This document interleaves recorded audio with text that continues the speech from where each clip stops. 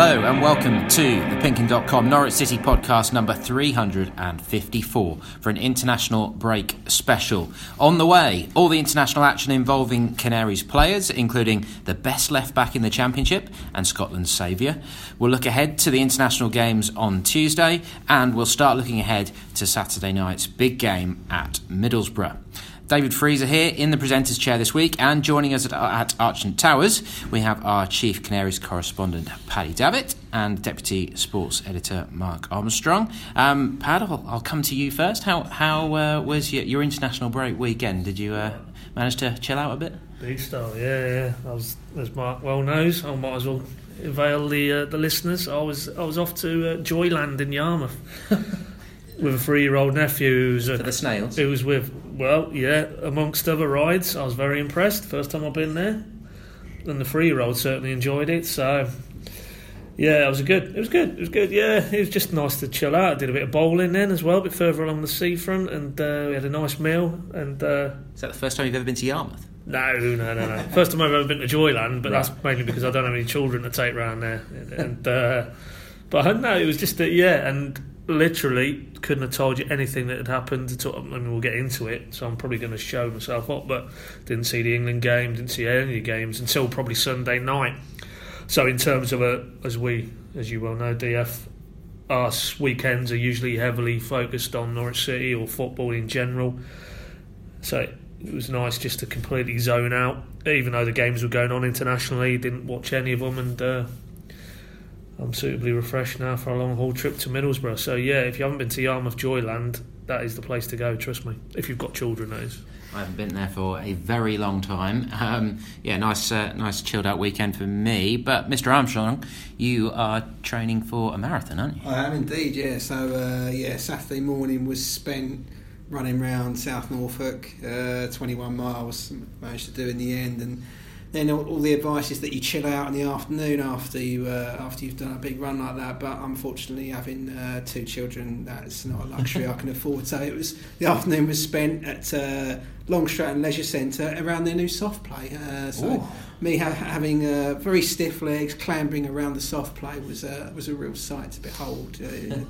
I'm not sure that's the best way to get the lactic acid out of the legs, but it was it was interesting to say the least. Agility training. Indeed.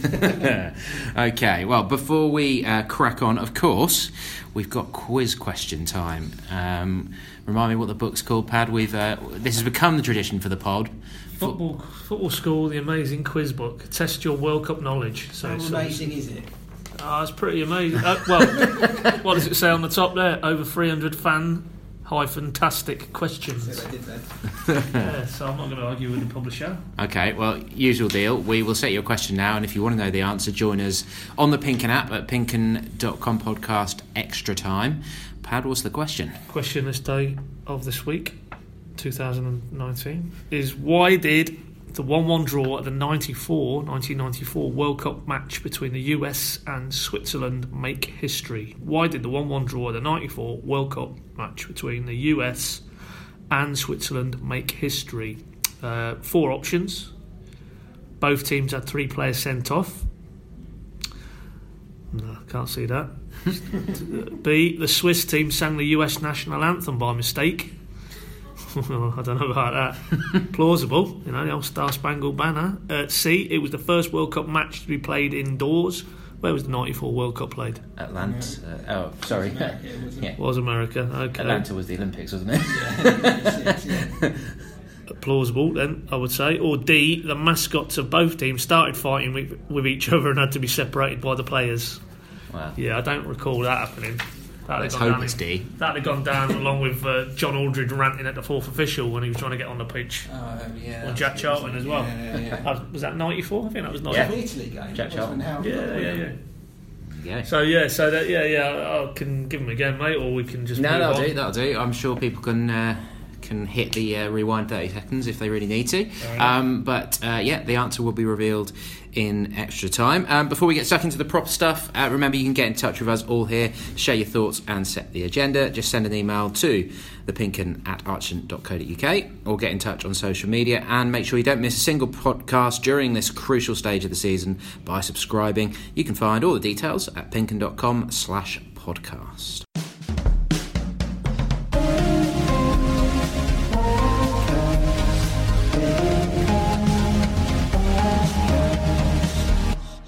So, on with part one and the week that was, and of course it's the internationals that we got to get stuck into.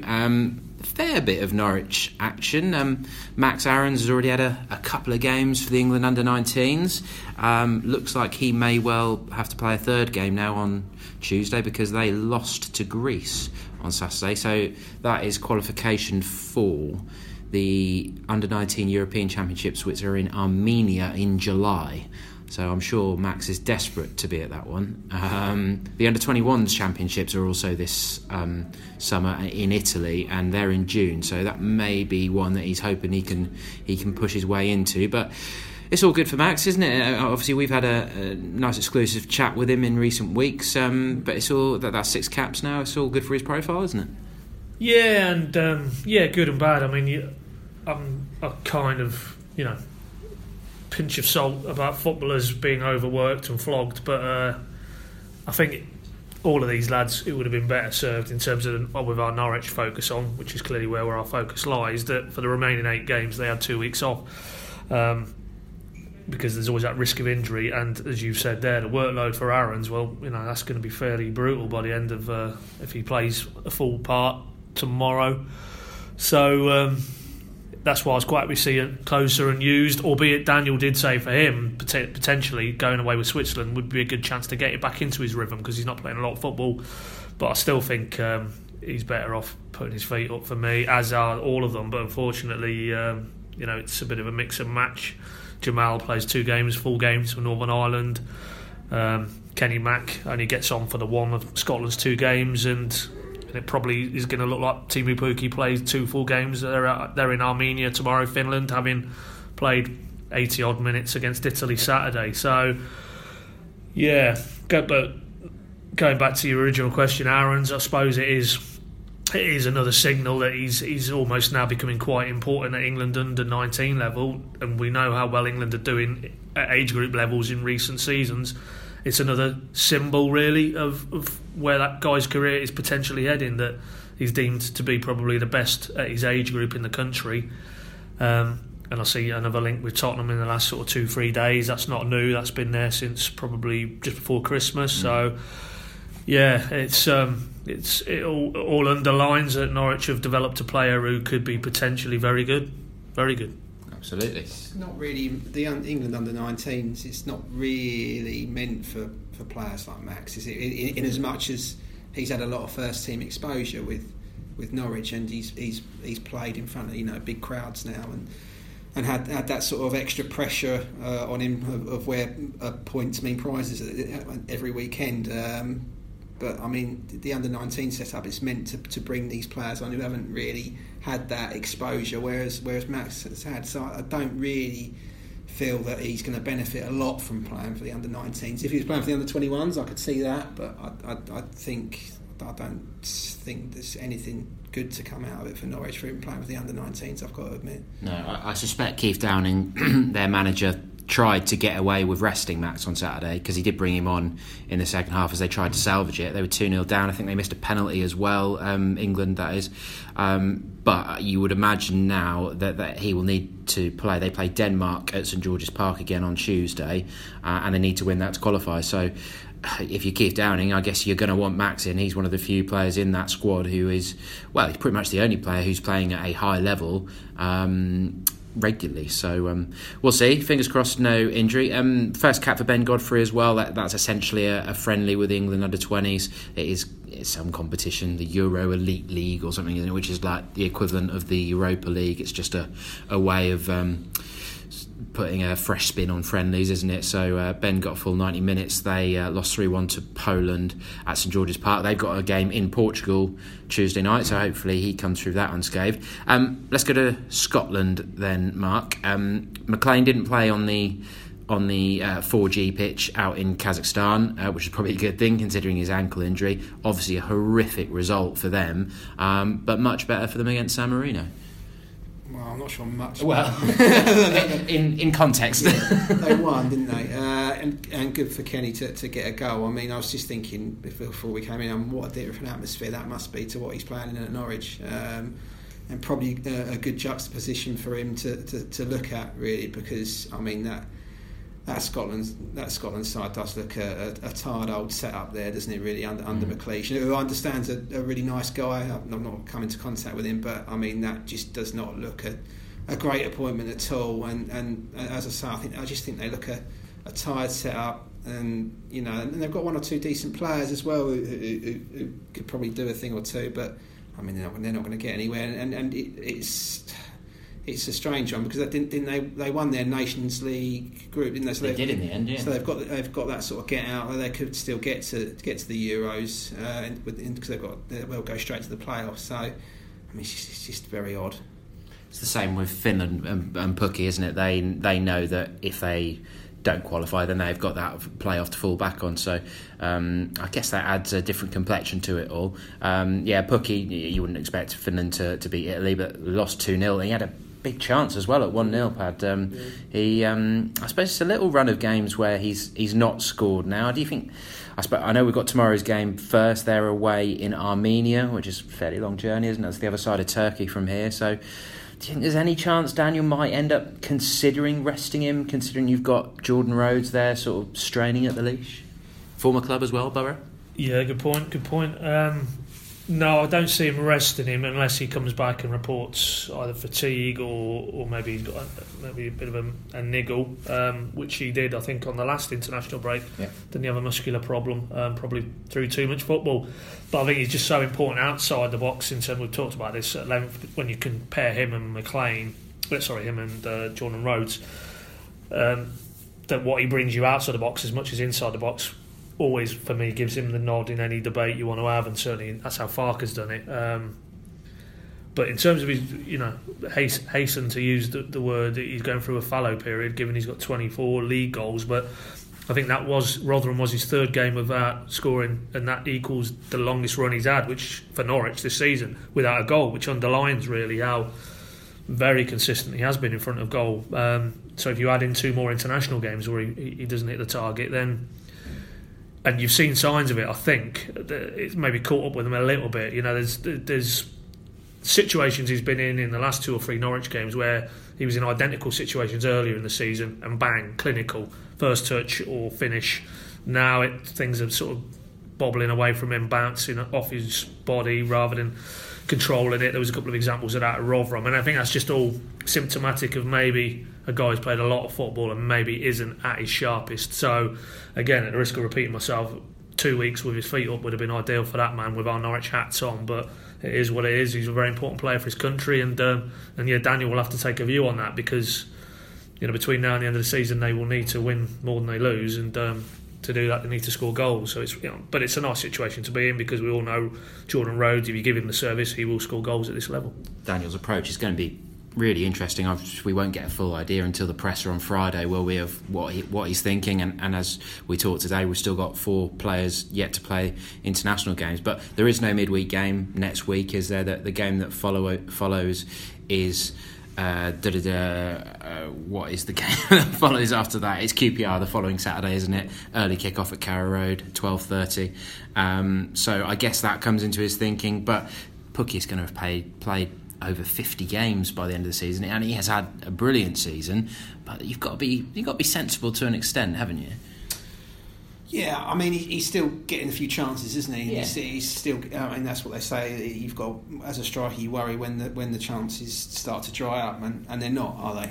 For him, really, he's missed the chances rather than scored them. So I would say that I would not be surprised at all if Norwich go to Borough on Saturday and he ends up scoring. I really wouldn't. I can't see him starting Jordan Rhodes, just as Paddy said, just because they're just such different strikers in the way they operate, in how much. I mean, you'd probably say Rhodes is more of a poacher, but I mean Pookie. I mean the work rate's phenomenal, and what he does outside, he just completely sets it off for Norwich, doesn't he? And all the players commit to it from around him.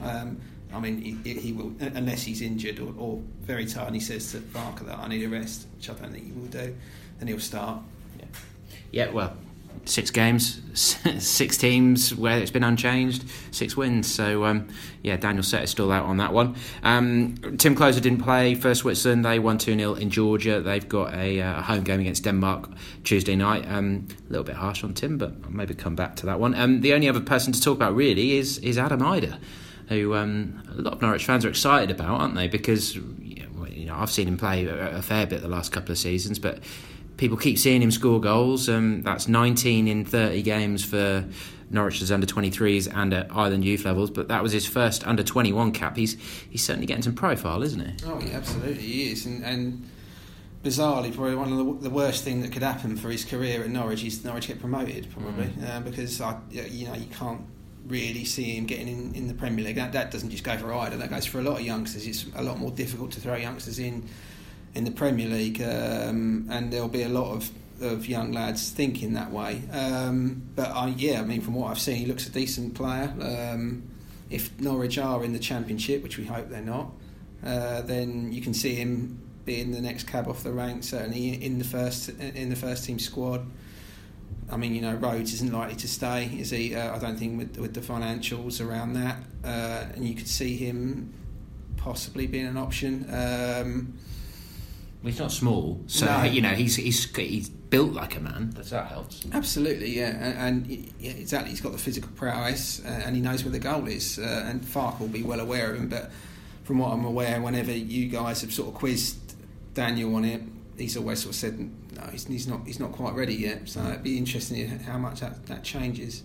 We turned 18 last month. He's been banging in goals ever since he arrived at Norwich, and all through the youth levels for Ireland.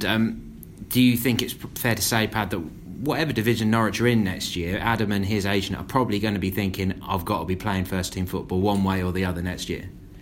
Well, probably, possibly, but what I find very interesting, and we've seen it re-emphasised in the last few days, Anthony Spiro's gone out now, the guy who was playing alongside him for a lot of the development games and scoring goals, to be fair. They've allowed him to go out to Wrexham, and they've allowed a lot of those younger players to go out, but they've not allowed Idah to go out. Now, for me, that is because you speak to Farker and they do rate him so highly. I don't think he even wants him to go out on loan at the minute. You can guarantee he will be training with the first team more often than not now. And that is almost, for me, a signal that next season, Mark's very fair point, if they're in the Premier League, it's harder to do it, but certainly in the Championship, he would be a frontline option for Farker.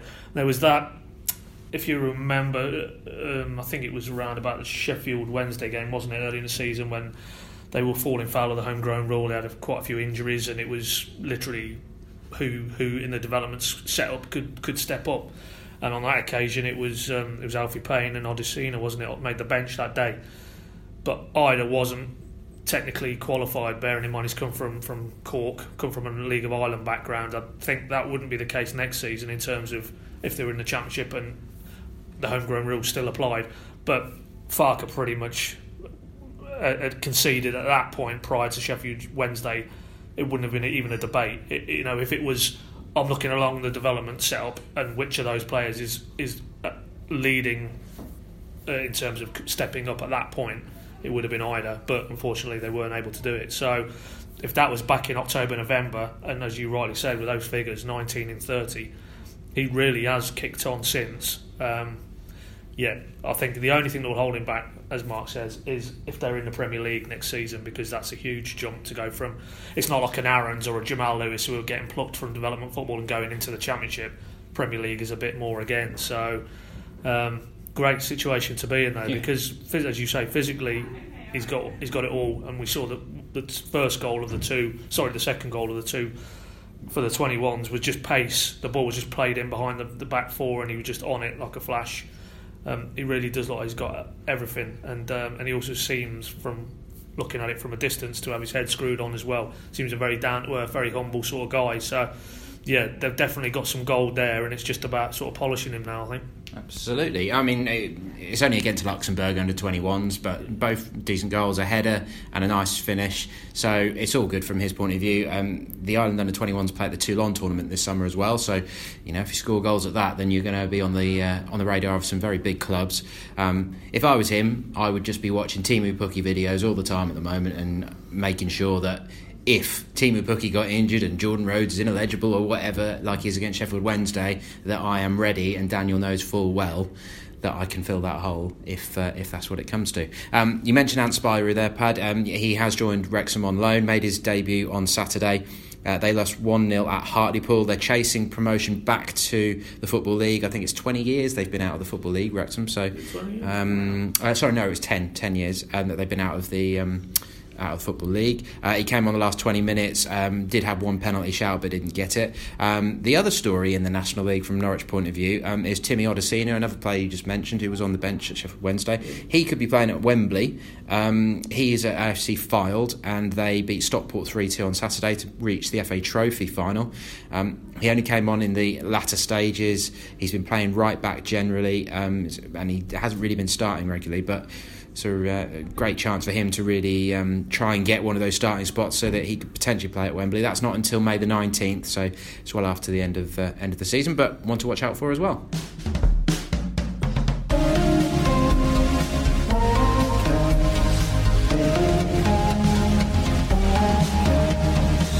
Okay, we're going to leave the gongs of the week and things like that for this week, as it's the international break, and start looking ahead to the Borough game, because clearly it's a massive one. Norwich are 4 points clear at the top of the table. Leeds and Sheffield United both play at 3:00 on Saturday. Leeds are at home to Millwall, Sheffield United at home to Bristol City. So we will know where Norwich are by the time we reach kick-off at 5:30 for another televised game on Sky.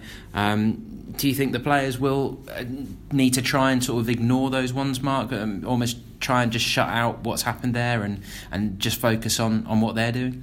That's what they need to try to do, definitely. How feasible that is, I don't know. I mean, it comes down to each of the players' character, doesn't it? But I think Paddy made the point in the Q&A earlier that I mean, it really doesn't matter what they do at all, does it? As long as City go to Borough and get the 3 points, that really is all that matters. That will keep the pressure on Leeds and Sheffield United, and to a certain extent, pressure's off Norwich at the moment, really, in as much as it's going to be in this situation. They can afford a defeat. Obviously, prefer not to, but you know, I'd much rather be in Norwich's boat than Leeds or Sheffield United at the moment.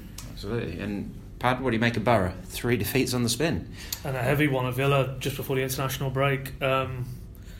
Yeah, I mean, clearly they can't really do the West Brom option now, which is to bomb Pulis out. But I can't see him surviving if they're in the Championship next season. So really, for that man's career prospects, as much as Middlesbrough as a club, these next few weeks are absolutely vital. And this does concern me now, because you might not like the guy's style of football, but he's proven to be quite effective at what he does. And the fact that they're now gone into this international break in pretty shocking form, and the clubs like the Prestons, the Villas, Sheffield Wednesday a little bit further back, but they're really coming with a charge now. I think this 2-week break will allow them just to maybe reassess, work on a few things on the training pitch, and that spells a little bit of concern in terms of Norwich going there, because they will know, and I'm sure Pulis, very experienced manager with a lot of experienced players, you know, no more so than Johnny Howson, they will know that you beat Norwich, beat tabletop in Norwich, that's almost can kickstart their season again for what is now clearly going to be a playoff push. So they're almost now planning for the playoffs, and that's an excellent way to gain some momentum to beat a Norwich team who, as you rightly said earlier, 6 wins out of 6. So with all that, and the fact they play after Leeds and Sheffield United, as much as they do need to just focus on their job, yeah, this could be a very tricky weekend, I think, for many reasons. Yeah, so yeah, by no means, yeah, I agree with Mark. They're in a great position, but that can swiftly get eroded if things don't go for them this weekend. Shaping up to be quite a playoff race, actually. Borough 5th, they're 20 points behind Norwich, but they're only 4 points better off than Forest in 11th. And that's pretty ridiculous, isn't it? That chase for 6 has really opened up. You've got Preston, Bristol City, Derby. There's loads of teams in there who have got quality on their day. Just looking at those 3 successive defeats, they lost 2-1 at home to Brentford, 2-1 at home to Preston, and as you say, had 3-0 at Villa. They've only won one of their last 5 at home as well. So it's not looking good. Could you even see a world, Mark, where a defeat for Pulis could actually cost him his job on this one? Well, you heard a few rumblings, didn't you? I mean, it's very late in the day to do that, but I suppose if they did want that new manager bounce, then that's probably the last opportunity to really get it. I mean, you know what you're going to get with Pulis, don't you? And but you know, he does normally provide winning football, and if he's not doing that, then there's not a lot to hang on to, particularly for the fans. I'm sure are pretty fed up of it right now. So yeah, I can see them getting shot if Norwich do the business on him on Saturday. Because they might just need a bit of a bounce, mightn't they? A bit like West Brom have potentially done at the moment, although they clearly haven't appointed anyone yet. Only 3 teams have scored fewer than them. They've scored 40 goals. But they've got the best defence in the division, and they've only conceded 31. Just Pulis ball, isn't it? We did talk about this a little bit on the Q&A already, didn't we, Pat, at lunchtime, that it's not going to be an attractive game to watch. Norwich are going to know what it's like. I really, from all that we've seen from Tony Pulis over the years, the only thing I can see him doing is spoiling tactics, trying to prevent Norwich from scoring. There's no way they're going to take Norwich on at their own game, are they? Absolutely not. I mean, that is a staggering 40 goals, and they've got a Sombalonga who is a one-man goal machine, really. But so they're clearly not playing to that man's strengths. But yeah, I mean, for me, it's what was the game at Carrow Road? It was a 1-0. I think Pookie scored, and there wasn't many other chances. But Norwich, I felt, were quite comfortable in terms of the game and how they managed the game, and that they dominated possession, and that might prove to be one of the first early signs that this was going to be a bit more than can we improve on 14th, because obviously Middlesbrough, given the money they've spent, given the manager they'd appointed, you would have thought going into that game they were going to have a better season than Norwich, but Norwich were very good that day. And while it will be that type of game again, I think, because that's the only way Pulis knows how to set his teams up, I'm more relaxed about going to there in terms of the type of game and whether Norwich are well equipped to deal with it than maybe the Middlesbroughs and Rotherhams of this world who do make it a complete scrap, and it's almost, you don't, for long spells in those games, you don't really need the ball. It's a lot of arm wrestle type stuff. So yeah, we know what Pulis is all about. It's set pieces, it's percentages, and but for me, Norwich are better equipped to deal with that. But as I say, you just fear that. We all know Johnny House, a very good player. He's not the only one. On any given day, those players can prove as good as anything in the Championship. So, hasn't happened of late, but that's not to say it won't happen this weekend. Yeah, defensively so strong. I don't know why, but I feel a little bit confident on this one. I think Norwich will win this as long as they turn up, and as long as, you know, these last few international games don't scupper them in any way. You know, a nasty injury for Pookie or something along those lines. You know, Rotherham, they're fully behind Paul Warne, aren't they? They were absolutely desperate, and they were happy to play in that way. Whereas I just get that vibe from Middlesbrough that I don't think these players like Johnny House and George Saville, Britta Sombalonga, you know, even the goalkeeper Darren Randolph is Republic of Ireland. He made a great save, didn't he, against Gibraltar the other day? I know Gibraltar, but still, it was an absolute superb save. Yeah, I mean, they're definitely.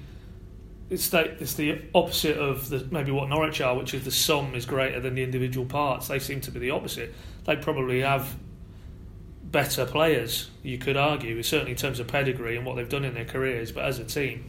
And that is an interesting stat of all of those ones you listed. 1 win in 5 at home, very demanding crowd who would have expected to be probably where Norwich are, or certainly in the top 2, top 3. Norwich get their noses in front, and that team has won 1 of the last 5. You can guarantee that home crowd will be on their backs pretty sharpish. So that would be the ideal scenario, is that Norwich start well, get their noses in front, and then all that frustration and then anger almost gets turned inward and directed at the likes of Pulis. And then, yeah, to take your point, Dave, I could definitely see them going on and winning the game, Norwich, yeah.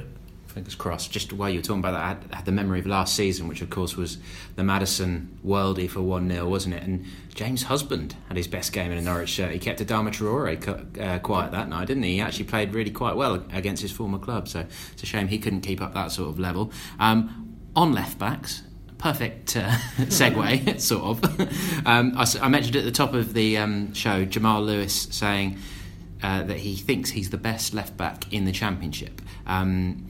Which, on the face of it, sounds sort of a controversial thing to say, doesn't it? But I thought this was a nice way to sort of round off an international special. Of course, Jamal talking about being away with Northern Ireland, he seems to have taken to that like a duck to water. You could see him getting a lot of caps for them at that level. But he was talking more about his mentality, wasn't he? He's such an impressive talker, Jamal, in that he wants to tell himself he's the best left back in the Championship because that's his aim, that's his target. I think he probably is the best left back in the Championship, isn't he? He probably is, yeah. And I really like the way he spoke there. I like that confidence. As probably British people, we always sort of frown upon that, having that sort of confidence. But I like that. Perhaps that's where sort of the Farke's mentality's really helped to impart on him. Really, that he is the best in left back in the Championship. And like you say, if you keep telling yourself that, then that's what you'll play to. And when he's in the Premier League, he's going to want to be the best left back in the Premier League, as hard as that's going to be. But that's what he should be aiming to be. Yeah, I mean, you guys deal with him a lot more than I do. From what I can see, he's maybe quite a sort of shy lad, like a little bit, and maybe quiet more than shy, because as you see, he's quite an intelligent lad, isn't he? Yeah, absolutely. But as I say, I really like that confidence and applaud it, because that's only going to make him a better player and a confident. Norwich want a confident player, particularly in the state they are at the moment and going for promotion. You want a confident player to be able to handle any situation, and there's a lot of expectation on him at the moment, and he seems more than capable of handling it. The reason I wanted to sort of highlight it, really, to finish on, Pad, is that there's been so much talk about Max Aarons. Max is doing so well at a young age, at 18, and okay, maybe Jamal isn't as eye-catching at times, but he's been very consistent recently, hasn't he? Well, I think that's almost that's a nod to how well he has adapted, because you forget 12 months ago he was the Max Aarons, Yeah. But and you touched on it there, how many caps he could get for his country. To be your number one club and country at, what is he, 21, 22, it does underline the maturity of the guy, that he could handle that step up. And now you just take it for granted. The consistency of his performances. What I would say, just to finish on sort of the international vibe, is that one of the games I did see was Northern Ireland's first one against Estonia, and I felt sorry for him, because that's a complete alien style of football. That was how Michael O'Neill has got those set of players, and fair enough, that's the resources he's got to play with. But they were almost playing a Rotherham Millwall style of game, and you could just see, because obviously what we tend to do is when we're watching a game with Norwich players playing internationally, you tend to focus on those players, and he looked a bit out of kilter in terms of where he would normally, the areas of the pitch he would play or receive the ball, or getting on the overlap, because he knows he's got an Onel Hernandez cutting inside.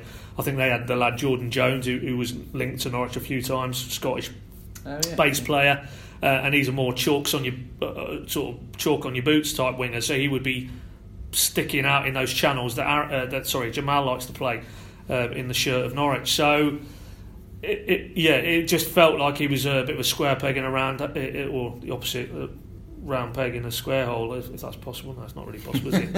I've completely done myself with that. A square peg in a round hole. Yeah, I was right the first time. So yeah, spent too much time in Yarmouth, mate. I think it's this room, mate. There's no ventilation in here. It's far too hot in here. But but again, you could twist that another way, and that's another challenge for him to overcome. That he's not probably in a team that's set up as he would like it to be, as he finds here under Daniel Farke. But again, the fact that he can adapt, and that's another part of his learning curve. And that probably, you need to reiterate that while he looks so assured, he is still a young man, and he is still only at the start of his career, really. And he can only get better. But to touch on what you boys have touched on, because he seems quite a level-headed, intelligent lad, I think he will get better. I don't think by any stretch does he feel he's arrived and that's it, and there's no more growth in his game. I think he's he's far too switched on, irrespective of the environment and the people he's got around him.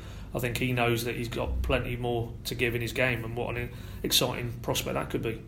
8 caps, plenty more to come, I suspect, with Jamal. Right, thank you very much, chaps. I think we will wrap there. Thanks for listening to you guys. Me, Michael and Paddy will be at the Riverside, as of course, on Saturday evening. All the usual coverage at PinkUn.com and on Twitter, Facebook, and the PinkUn app. Make sure you got the app, particularly for away games. It's good because we can give you a bit of an insight to stuff that you don't always see. Obviously, we can't do that every single time at Carrow Road because we'll be showing you pretty much the same stuff. But yeah, make sure you got the app. So we're back with a pod every Monday, so make sure you get in touch and get involved. This is your podcast as much as it is ours.